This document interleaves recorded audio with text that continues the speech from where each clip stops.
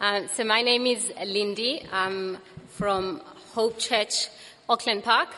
So I'm going to be reading for us 2 Peter chapter 3. We're reading from verse 1 to 18. It reads as follows. Dear friends, this is now my second letter to you. I have written both of them as reminders to stimulate you to wholesome thinking. I want you to recall the words spoken in the past by the holy prophets and the command given by our Lord and Savior through your apostles. Above all, you must understand that in the last days, scoffers will come, scoffing and following their own evil desires. They will say, "Where is this coming?" he promised. Ever since our ancestors died, everything goes on as it has since the beginning of creation. But they deliberately forget that long ago, by God's word, the heavens came into being, and the earth was formed out of the water and by the water. By these waters, also the world of that time was deluged and destroyed. By the same word that presents heaven and earth, by the same word, the present heaven and earth are reserved for fire, being kept for the day of judgment and destruction of the ungodly. But do not forget this one thing, dear friends. With the Lord, a day is like 1,000 years, and 1,000 years like a day. The Lord is not slow in keeping his promises, as some understand slowness. Instead, he is patient with you, not wanting anyone to perish, but everyone to come to repentance. But the day of the Lord will come like a thief. The heavens will disappear with a roar. The elements will be destroyed by fire, and the earth and everything done in it will be laid bare. Since everything will be destroyed in this way, what kind of people ought you to be? You ought to live holy and godly lives as you look forward to the day of God and speed its coming. That day will bring destruction of the heavens by fire, and the elements will melt in the heat. But in keeping with his promise, we are looking forward to a new heaven and a new earth where righteousness dwells. So then, dear friends, since you are looking forward to this, make every effort to be found spotless, blameless, and at peace with him. Bear in mind that our Lord's patience means salvation, just as our dear brother Paul also wrote you with the wisdom that God gave him. He writes the same way in all his letters, speaking in them of these matters. His letters contain some things that are hard to understand, which ignorant and unstable people distort, as they do the other scriptures to their own destruction.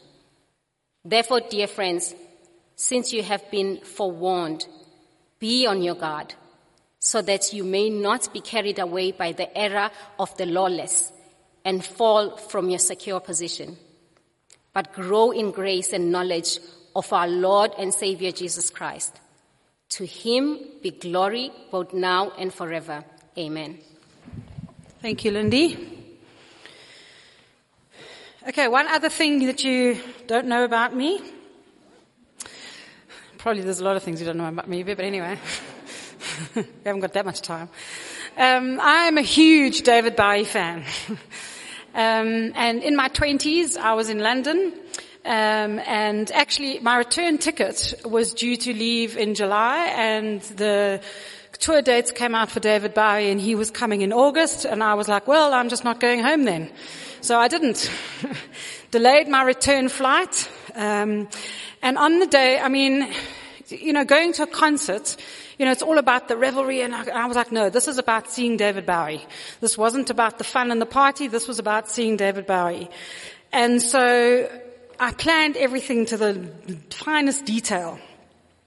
Examined the timetable of the trains, what time does it get there, how far is it from the station to walk into the stadium, getting that right, and how much is your walking time. Let me make sure I get there early, because if I get there too late, then I'm sitting way at the back. I want to be right up at the front. I want to see him face to face. But then if I get right to the front, you know how it is. There's a few bands before. And what if I need to go to the bathroom? No, not going to drink anything, not going to eat anything, not going to move from my spot. Whatever I needed to take, I took with me. And we got quite close to the front. We were actually about 2 or 3 rows from the front. And then stood and waited and waited and waited and waited. Saw some other bands. And then the lights dimmed. And you know when they hold the chord on the piano? and I was in the front, but I'm on my tiptoes, and you're scanning the whole stage because you're not sure where he's going to appear from. You know, is he going to come from the side? Is he going to come from the back? Where is he going to come from? And so I remember standing on my tippy toes, looking over everyone's head. Where is he? Where is he? Where is he? And the next minute he was there. I was there, face to face with David Bowie. I nearly died.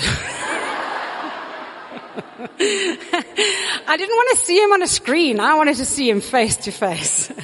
And I did. And there he was, I couldn't believe it. And chapter 3 is exactly that expectation that we get. That expectation that one day we are going to see Jesus face to face. And we look forward to that hope of glory. And that's the expectation that Peter wants us to have, as we come to this chapter. And so in this last session, we see the call to readiness. How do we prepare for that? What does Peter tell us about? So let's just take a moment to pray. Oh, our Heavenly Father, Lord, yes. With the things of this world, it can seem that everything is overwhelming. It can seem that your return is too far away. But Lord, what this chapter reminds us of is that you will return, that suffering will come to an end, and that you will return to call your people home. And so, Lord, we want to be people who live in that readiness, waiting for your return. So, Lord, as we see what Peter has to say to us, as what your word has to say to us, let us know how to live in that now, not yet time as we wait for your return. And we ask this in your precious name. Amen. So throughout the New Testament, the second coming of Jesus is a strong motivation for turning away from wickedness and making every effort to live upright and blameless lives. And Peter's argument is that we do not want to be found engaging in unholy actions when Jesus appears. And there were those who scoffed at the thought of Jesus returning. We saw that in the reading. And not much has changed today. Sometimes it can be an outright objection to the final day of judgment, of people just not believing that there is one. But even if it's not that direct opposition that there is a final day of judgment, we just need to look at the world around us. We're certainly not living as people that are expecting a day of judgment and expecting it imminently.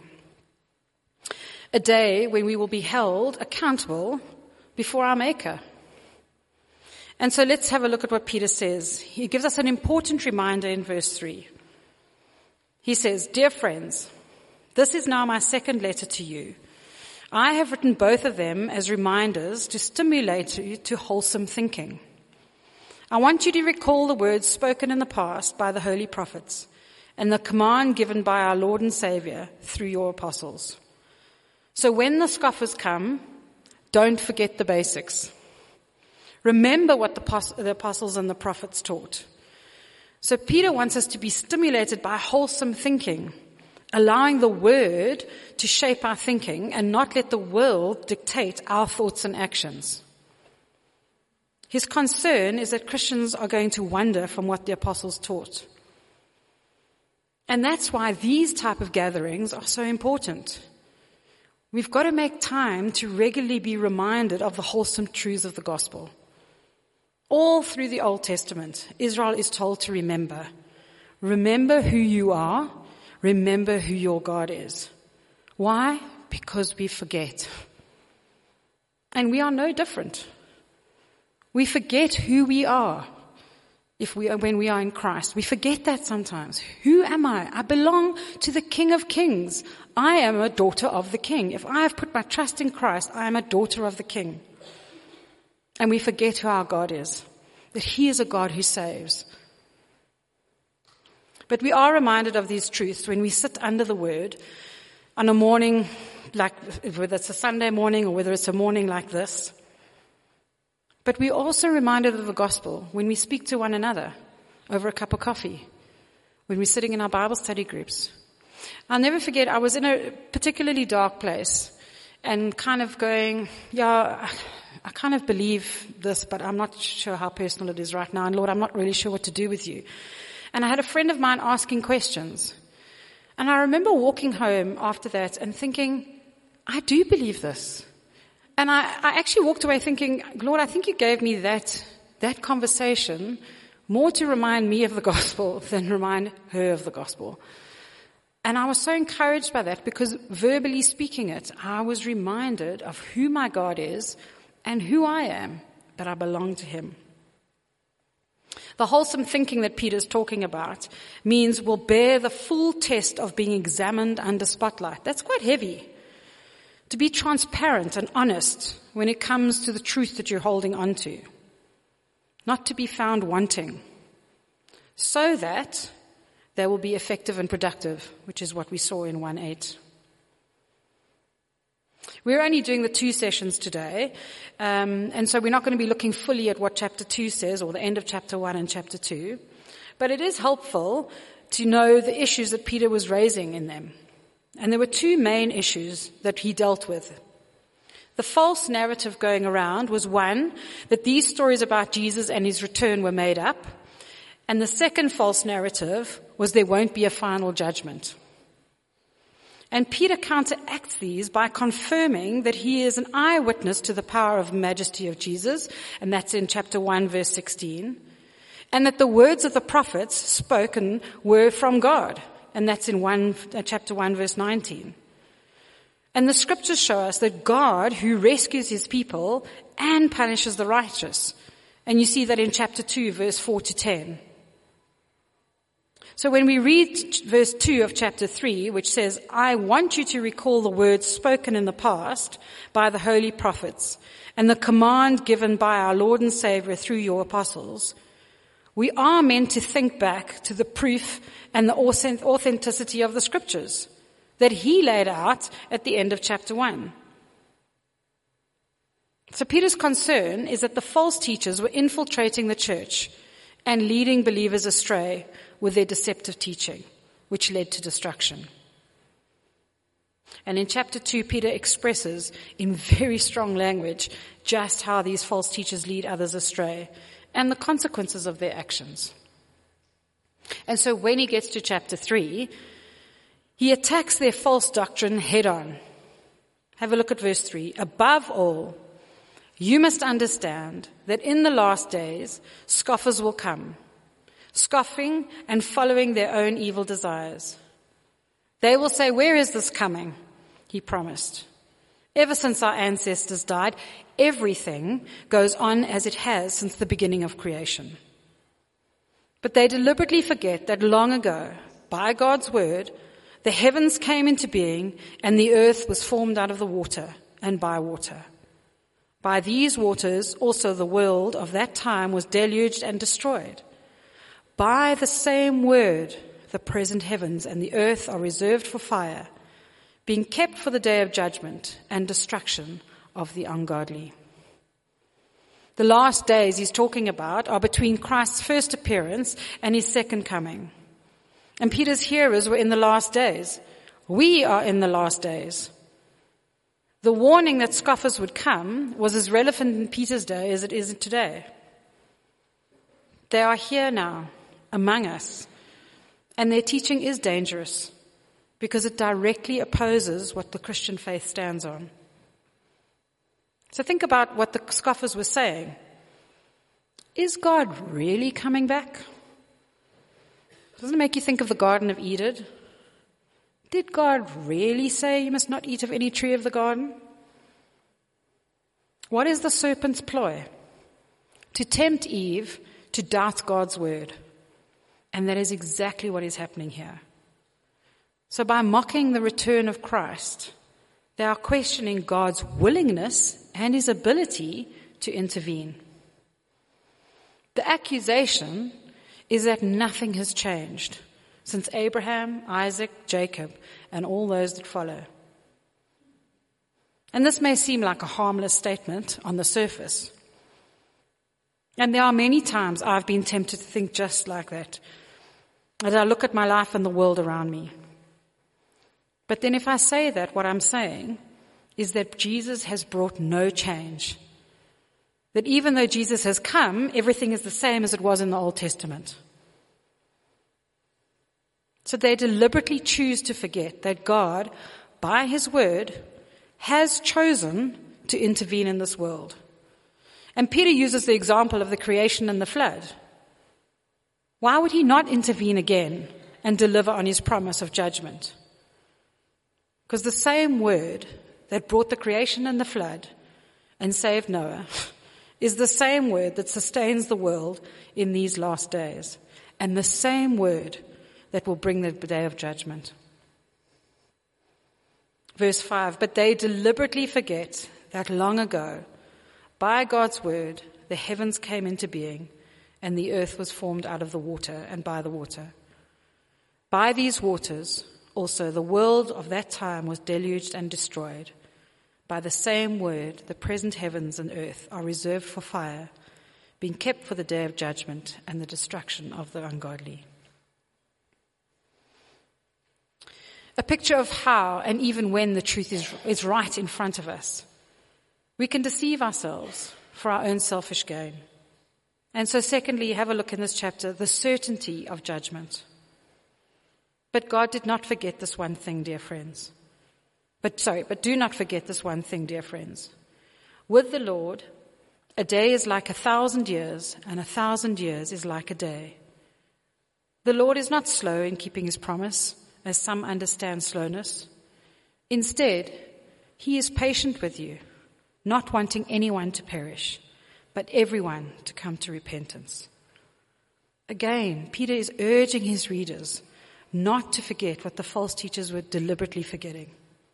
Go back and see what the scriptures say about God. Have a look what he says there in Psalm 90 verse 4, the quote, 1,000 years in your sight are like a day that has just gone by, or like a watch in the night. It is not because of God's inability to intervene that delays judgment, but rather it's an expression of his grace. Extending the time in which men and women can be rescued. There is both comfort and warning in these words, because there will become a time when the period of extended grace comes to an end, and the day of judgment will come. But the day of the Lord will come like a thief. The heavens will disappear with a roar, the elements will be destroyed by fire, and the earth and everything done in it will be laid bare. Everything that God has made and done, and everything that mankind has made and done, will be laid open in full view of him. This is a terrifying picture that Peter conjures up. But don't be tempted to let your imagination set the scene for you. If we rely on that, we manufacture a God who is too small to be the creator, judge, and savior of the universe, which is precisely what the false teachers were doing. Instead, rely and trust on the character of God, seen in his word, a character that is perfect in every way and will take all eternity to get to know. Peter is urging you to know our God so that we are ready to encounter him on that day of judgment, encounter a personal God when the day comes. And as we've seen again and again, this time of readiness is not passive. Like we saw in the first session, make every effort 3 times. And as we see it here, Peter emphasizes in these verses. In verse 11, since everything will be destroyed in this way, what kind of people ought you to be? You ought to live holy and godly lives as you look forward, waiting for it, waiting for the day that of God and speed its coming. The day will bring about destruction of the heavens and by fire, and the elements will melt in the heat. No one thought that planes would fly into the World Trade Center, but it happened. No one thought the entire world would go into lockdown until it happened. People live as if Judgment Day is a fairy tale, until it happens. Judgment is coming, and that affects how we live now. And so, as we wrap up, how ought you to live? There are 3 things. Godly lives. See how Peter calls us to live in the light of the coming judgment? Not to panic, but to be patient. Be in patient godliness. You ought to live holy and godly lives as you look forward to the day of God and speed its coming. This is quite a weird idea. Our godly lives speed the coming of judgment. The more people come to Christ, the closer we are reaching that final total of numbers of the future kingdom. And again in verse 14, Peter calls us to make every effort. Twice in these verses, Peter calls us to the hard work of godliness in the light of the coming judgment. And 3 times he calls us to look forward to that judgment. You ought to live holy and godly lives as you look forward to the day of God and speed its coming. So look forward can also be meant wait for. And I think that's a far more positive way of looking at it, of positive context, looking forward. But in keeping with his promise, we are looking forward to a new heaven and a new earth where righteousness dwells. It's that expectation, standing on our tiptoes, looking, waiting expectantly. So then, dear friends, since you are looking forward to this, make every effort to be found spotless and blameless and at peace with him. We look forward to Judgment Day, to see our Savior face to face. The world is not looking forward to that day. But we as God's people cry out for that day because we can't wait to see Jesus come back and set things right. It is the Christian who knows just how broken and rotten and unjust and brutal and prejudiced and selfish and wicked this world is. Have we not just seen the stats? We feel it. Our God feels it. And we know it because we know our own hearts. And so we do look forward to the God of justice putting the world right. Just as in Jesus, he has put us right in him. And we make every effort to live out godly lives as that day draws closer and closer. And again, we see that waiting for Jesus is not passive. Make every effort. So just like my waiting to go see David Bowie wasn't passive, all my activity was focused on the coming event, on preparing, on planning, on waiting. How much more our waiting for Jesus is not passive. And so we speed its coming by living godly lives, witnessing for Jesus with our lives and our words. Our heavenly mindedness does not make us of no earthly use, but actually of great earthly use, as the old saying goes. Waiting for Jesus means living for Jesus. Not sitting around staring at the clouds, waiting for his return. And while we wait for that day, Peter says we also ought to live with patient lives. So then, dear friends, since you are looking forward to this, make every effort to be found spotless and blameless at peace with him. Bear in mind that our Lord's patience means salvation. So again, like in verse 9, Peter brings up why Jesus' return is delayed. The opportunity of salvation is still here. In this now not yet time, people can come to Christ. So even in the midst of terrible things that are happening in this world, people can come to Christ. There are awful things happening. There's a war in Ukraine. There's appalling justice in our world. Wicked things happening around the world. But even with all this, the worst is still to come after Judgment Day. Which means that now is the time to tell people the gospel. Now are the gospel opportunity times. So think of all of those who need to hear that Jesus took the full wrath of God on the cross and paid the price for our sins. And to trust him means salvation on that day of judgment. Some of those people are closer to our hearts than others. And we bring them to the Lord every day in prayer. And our hearts ache for them. Now is the gospel opportunity times. And God, in his mercy, delays his return for the sake of those who still need to come to him. So Peter comes to the end of his video chat and he leaves us just with what he started with in chapter 1. Just as our dear brother Paul also wrote you with the wisdom that God gave him, he writes the same way in all his letters, speaking in them these matters. His letters contain some things that are hard to understand, which ignorant and unstable people distort, as they do the scriptures to their own destruction. We live in a world where God's word is misunderstood, misinterpreted, misrepresented. And sub-ignorant people will even twist and distort the scriptures. And we see this so starkly today, where God's word is being deliberately distorted to say the opposite of what it teaches in areas of sexual morality, gender distinctiveness. People do this to their own destruction. And so this brings us to our third action in the light of judgment. God-guarded lives. Therefore, dear friends, since you have been forewarned, be on your guard, so that you may not be carried away by the error of lawlessness and fall from the secure position. Be on your guard. Don't let your guard down because you think you are standing secure. Our hearts are willful and stubborn and need to be consciously brought back to the scriptures and the glorious gospel of grace. Remember, I spoke about how easily we forget the gospel. I just wanted to highlight one important aspect of being on your guard, and it's all through the letter of Peter. You cannot be on your guard alone.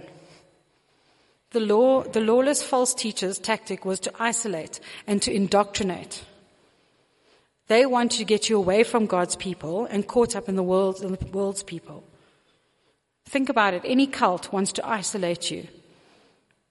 Where the gospel is growing and the gospel is happening, it's about being in community and walking together, bearing with one another as you bear each other's burdens. And we need to be guarding ourselves together. These kind of gatherings, again, we need them. And women particularly, we're good at it. We really are. And we need to continue in that, where we encourage each other and challenge with one another, stand together, walk together. Beware of being a loner. I know it's easy, especially when things are going hard, it's easy to pull away. It's not a good place to be, but you think it's better. And believe me, there are sisters sitting here with you who understand more than you realize. Make a plan to connect. During lockdown, like I mentioned, I was not in a great space. It was at the same time. I was struggling to read God's word. I felt like there were words on a page. Felt like I couldn't connect to them. And I'd kind of walked a long journey of that on my own. And as I sat in lockdown, I didn't want to reach out. Because pride's got something to do with that. I didn't want to admit to anyone I was struggling. But I did have 4 or 5 friends around the country that I knew were going through their own things too. So I reached out and I said, hey, I'm struggling to read my Bible. I need someone to hold me accountable to read. And so we started meeting on Zoom together. Each with our own struggles. Each of them I'd walked a journey with. And we started with Job. And I think for the first 6 months, we all just cried through it. I can't even tell you what the book of Job was about, to be quite honest. I mean, besides the obvious. But it was having a place. God's word was opened.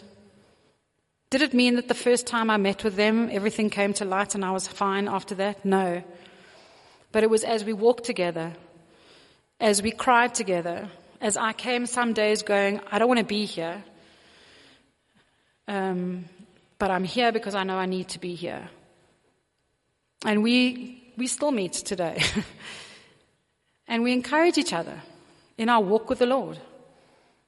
You need people around you that are able to do that. So being on your guard means standing firm and with the confidence in the Word of God, even as the onslaught of the world hits us. And sometimes you need to say that to someone. I feel completely overwhelmed. Or I'm devastated. Or I'm really struggling. Walk with me. Pray with me. Read with me. So this also may mean that you choose to discard some of those things that are unhelpful in our growth. I know lockdown for me was not great in the sense that, it just became, like I can watch the next binge series. It was hard to get out of that. We were in that for a long time. Is this helpful to my growth?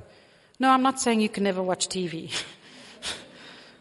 But when the hours just roll by, or I've just been scrolling on my Facebook because I don't want to face the reality of the world. Am I choosing things that are helpful for my growth? Or am I hiding behind distractions?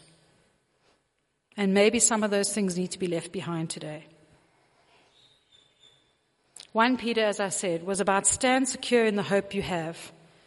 But 2 Peter says, don't just stand, make sure you're growing. And so verse 18 finishes with, but grow in the grace and knowledge of our Lord and Savior Jesus Christ. To him be the glory, both now and forever. Amen. Grow in the hope that you have. Often if you're struggling to grow in the hope you have, you've forgotten the hope you had. So go back to your scriptures and remind yourself of the hope that you have. Ask someone to remind you of the hope that you have. Grow in the grace that he lavishes on us. And as we are captured by his moral beauty, so we should desire to become more Christ-like. And if we are growing in grace and knowledge, then the knowledge will never become puffed up pride, but will lead to awe and worship of our gracious Savior. This is what Peter calls wholesome thinking. Let's pray. Oh, our Heavenly Father, Lord, we have heard from your word today. We have heard of the hope that we have. And we have heard that it is by your grace alone that transforms and shapes us. But Lord, we know that we put barriers in the way and we make excuses and because we want to hide, because we don't want to be vulnerable, because it's hard, because it costs. But Lord Jesus, break through those barriers today. Expose in our hearts those things that just are in the way of us growing in a knowledge of you. Lord, I pray that some of the conversations that have taken place today will grow in encouragement as we encourage each other as sisters in Christ to remind each other of the gospel, to remind each other of our gracious Savior. Oh, Lord Jesus, grip our hearts once again that we are wicked sinners and you decided to lavish your love on us. Lord, let that grip our hearts today. And we ask this in your precious name. Amen.